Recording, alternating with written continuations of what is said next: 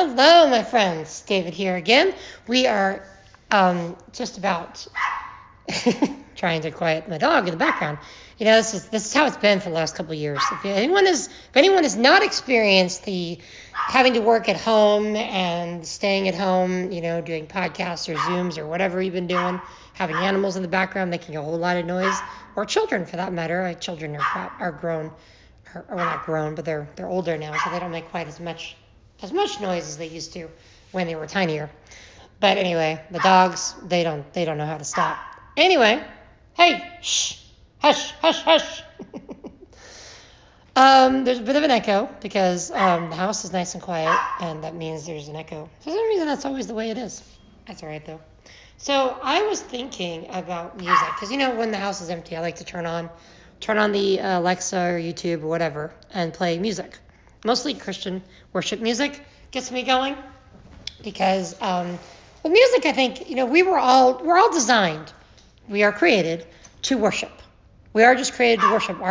Our souls are designed to have music involved. I think that's why there's so many different kinds of music, because there's so many different kinds of people.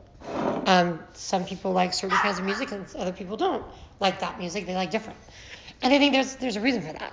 Now, I think music helps us tell stories. I mean, watch a movie sometime without the background sound of dogs barking incessantly. Come here. Stop the barking. Oh my goodness, you want to go outside? Okay, maybe that'll help. Out of here, Looney Tunes. Go. Okay. Don't bark at something out there. Anyways, thank you for joining me. If you're just now joining me because you're listening to this podcast after I recorded it, this is not live. Anyway, right? You're not joining me because you're just now listening. Hopefully you're listening and enjoying it and liking and sharing with people that might actually enjoy listening as well, because who knows? I cannot sing. I'm going to tell you that right now. You will not be hearing me sing on this podcast. I will be talking a lot because that's what I like to do, and reading a lot of the Bible and other things that I might want to read to you.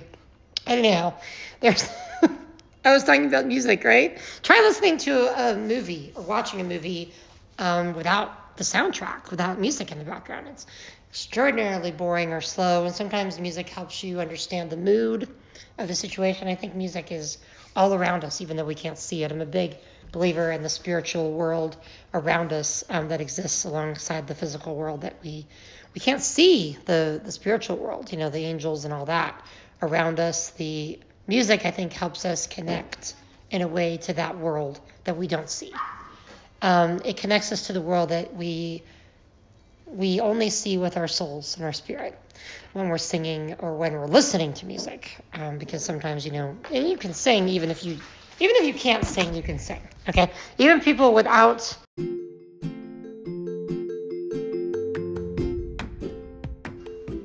was talking about music and the spiritual world, and just how it connects us, not just to God, but just our souls itself.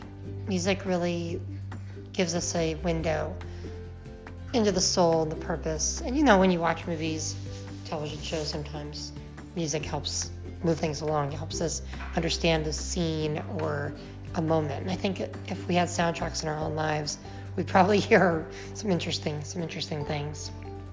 I was, you know, when I have the house to myself, sometimes I just like to turn the music on and just worship. I was listening to the radio the other day, and just turn on the Christian radio stations and just KLRV or whatever, and just rocking out. Sometimes I rock out in my car, and it's fun because I have this hearing aid that Bluetooths to my phone, so I can listen to music on my phone, and I can just sing to myself and all that, forgetting that nobody else can hear the music except for me, because it's being played in my head. So if I sing out loud, they have no idea the context of me hearing it in my head. Kind of like when you're wearing headphones and you're singing out loud, people can't hear the music, it's playing in your ears. Same thing.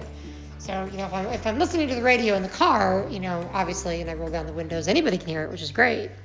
Probably not what they want to hear. They usually are like, okay, turn the music down. You're loud. Like, I know. It's funny because I'm doing this in my living room where it's echoing quite a bit. So I sound like I'm in an auditorium. I sound like I'm preaching a sermon, which I'm not doing right now. because it's Saturday. Although I guess it could be at a Sabbath or synagogue, Jewish gathering on Saturday. Anyway, but the animals at least will stop barking in the background.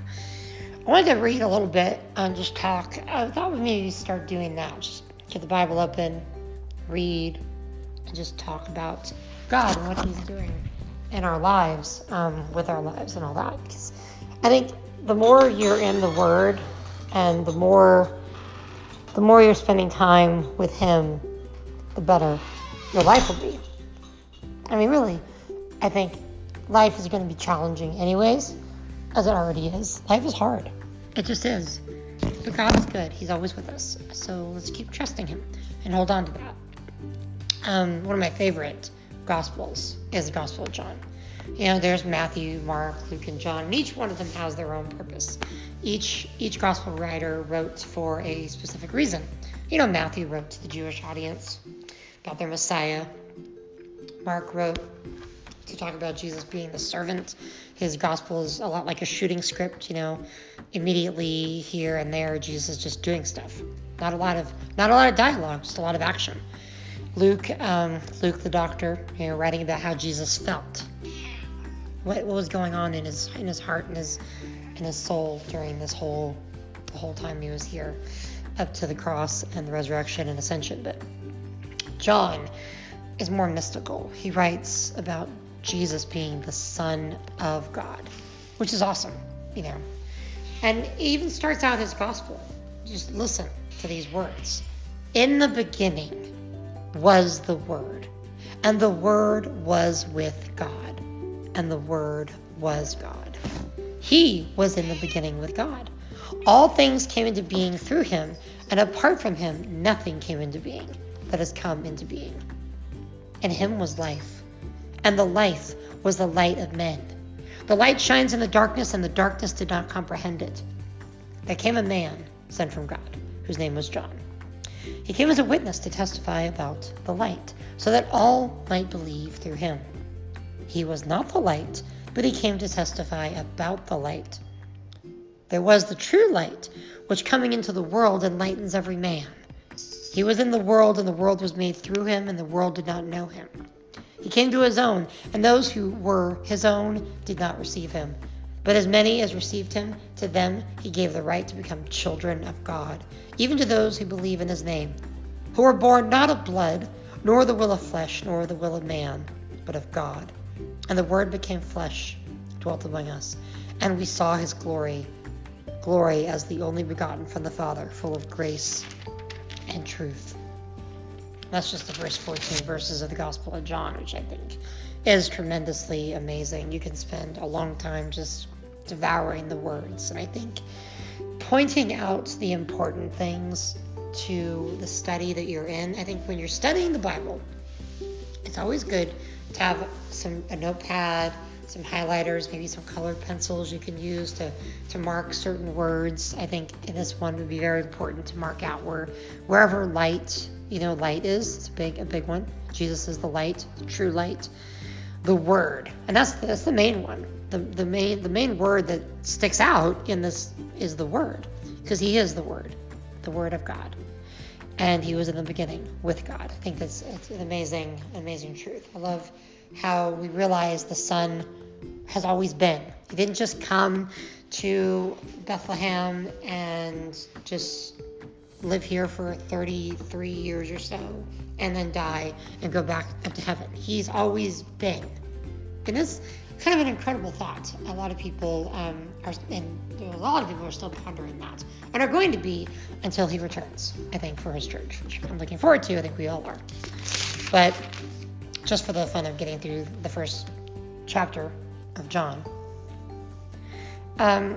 John, here we got verse 15. John, this is not the gospel writer. This is John the Baptist that we're reading about right now. John testified about him, cried out saying, "This was he of whom I said, he who comes after me has a higher rank than I, for he existed before me. For of his fullness we have all received grace upon grace. For the law was given through Moses, grace and truth were realized through Jesus Christ. No one has seen God at any time. The only begotten God. Sorry, the nice door sound effect there in the background. No one has seen God at any time. The only begotten God who is in the bosom of the Father. He has explained him. This is the testimony of John when the Jews sent to him priests and Levites from Jerusalem to ask him, "Who are you?" And he confessed and did not deny, but confessed, "I am not the Christ." They asked him, "What then? Are you Elijah?" And he said, "No, I'm not." "Are you the prophet?" And he answered, "No." So that right there, John the Baptist was confused of being either Elijah or the prophet. So, there were a lot of murmurings in the Jewish community, and for history's sake, they were looking for the Messiah. They were also looking for the return of Elijah and the prophet. And there's all this speculation about who John was. And here he goes telling us. Okay, so they continue asking. They said to him, "Who are you, so that we may give an answer to those who sent us? What do you say about yourself?" He said, and here's a quote from the book of Isaiah, "I am the voice of one crying in the wilderness, make straight the way of the Lord," as Isaiah the prophet said. Now they had been sent from the Pharisees. They asked him and said to him, "Why then are you baptizing if you're not the Christ, nor Elijah, nor the prophet?" John answered them, saying, "I baptize in water, but among you stands one whom you do not know. It is he who comes after me, the thong of whose sandal I am not worthy to untie." These things took place in Bethany, beyond the Jordan, where John was baptizing. The next day, he saw Jesus coming to him and said, "Behold, the Lamb of God who takes away the sin of the world." Now, the Lamb of God is a very Jewish title, a very important title, pointing all the way back to the book of Exodus, where God freed his people from Egyptian slavery. And the night of the Passover, they had to take a lamb and sacrifice it and put its blood on the mantles of their house so that the angel of death would pass over them. So calling Jesus the Lamb of God is very much important, pointing to that time where Jesus himself is the sacrifice to take away the sins of the world. "This is he on behalf of whom I said, 'After me comes a man who is higher ranked than I, for he existed before me.' I did not recognize him, but so that he might be manifested to Israel, I came baptizing in water." John testified, saying, "I have seen the Spirit descending as a dove out of heaven. He remained upon him. I did not recognize him, but he who sent me to baptize in water said to me, 'He upon whom you have seen the Spirit descending and remaining upon, this is the one who baptizes in the Holy Spirit.' I myself have seen and have testified that this is the Son of God." Again, the next day, John was standing with two of his disciples. And he looked at Jesus as he walked and said, "Behold, the Lamb of God." The two disciples heard him speak, and they followed Jesus. Jesus turned and saw them following and said to them, "What do you seek?" And they said to him, "Rabbi," which means teacher, "where are you staying?" So the very first words in the Gospel of John from Jesus' mouth are, "What do you seek?" And I think that's important. I think it's an important question for all of us. But let's keep going. He said to them, "Come and you will see." So they came and saw where he was staying, and they stayed with him for that day, for it was the 10th hour. One of the two who had heard John speak and followed him was Andrew, Simon Peter's brother. He found first his brother Simon and said to him, "We found the Messiah," which translated means Christ. He brought him to Jesus. Jesus looked at him and said, "You are Simon, the son of John. You shall be called Cephas," which is translated Peter. The next day, he purposed to go into Galilee and found Philip. And Jesus said to him, "Follow me." Now Philip was from Bethsaida, the city of Andrew and Peter. Philip found Nathanael and said to him, "We have found him, whom Moses and the law and also the prophets wrote, Jesus of Nazareth, the son of Joseph." Nathanael said to him, "Can any good thing come out of Nazareth?" Philip said to him, "Come and see." Jesus saw Nathanael coming to him and said to him, "Behold, an Israelite indeed, with whom there is no deceit." Nathanael said to him, "How do you know me?" Jesus answered and said to him, "Before Philip called you, when you were under the fig tree, I saw you." Nathanael answered him, "Rabbi, You are the Son of God. You are the King of Israel." Jesus answered and said to him, "Because I said to you, I saw you under a fig tree, do you believe? You will see greater things than these." And he said to him, "Truly, truly, I say to you, you will see the heavens open and the angels of God ascending and descending on the Son of Man." So it's pretty incredible. A lot of first callings there to many of the disciples. Of course, Andrew and Peter and Nathaniel and Philip, and you can see all of this in a very amazing demonstration of the callings of these different disciples. If you check out The Chosen, which is a project that Dallas Jenkins is working on, they finished season 2 not too long ago, and they're going to be filming season 3 here soon. But it's an amazing series. I highly, strongly recommend, if you haven't already started watching it, to watch it. But the Gospel of John, of course, just starts out with Jesus being announced as the Lamb of God. That's extraordinarily important to us, because it just points out that he is the Son of God. He is the Lamb, the sacrifice that would take away the sins of the world. I think we all need to spend a lot of time studying not just the first chapter of John, but all of John. And there's so much in here that we could talk about. I love just how he calls his own, his chosen, his disciples. Come and see. It's just how he announces himself. And I think he's talking to all of us. I mentioned it earlier. What do you seek? And of course, he was talking to the disciples who were asking him, where are you staying, teacher? He says, "Come and see." But he says, "What do you seek? What are you looking for?" When you approach him in prayer, pray and just ask him for whatever it is on your mind, whatever is on your heart.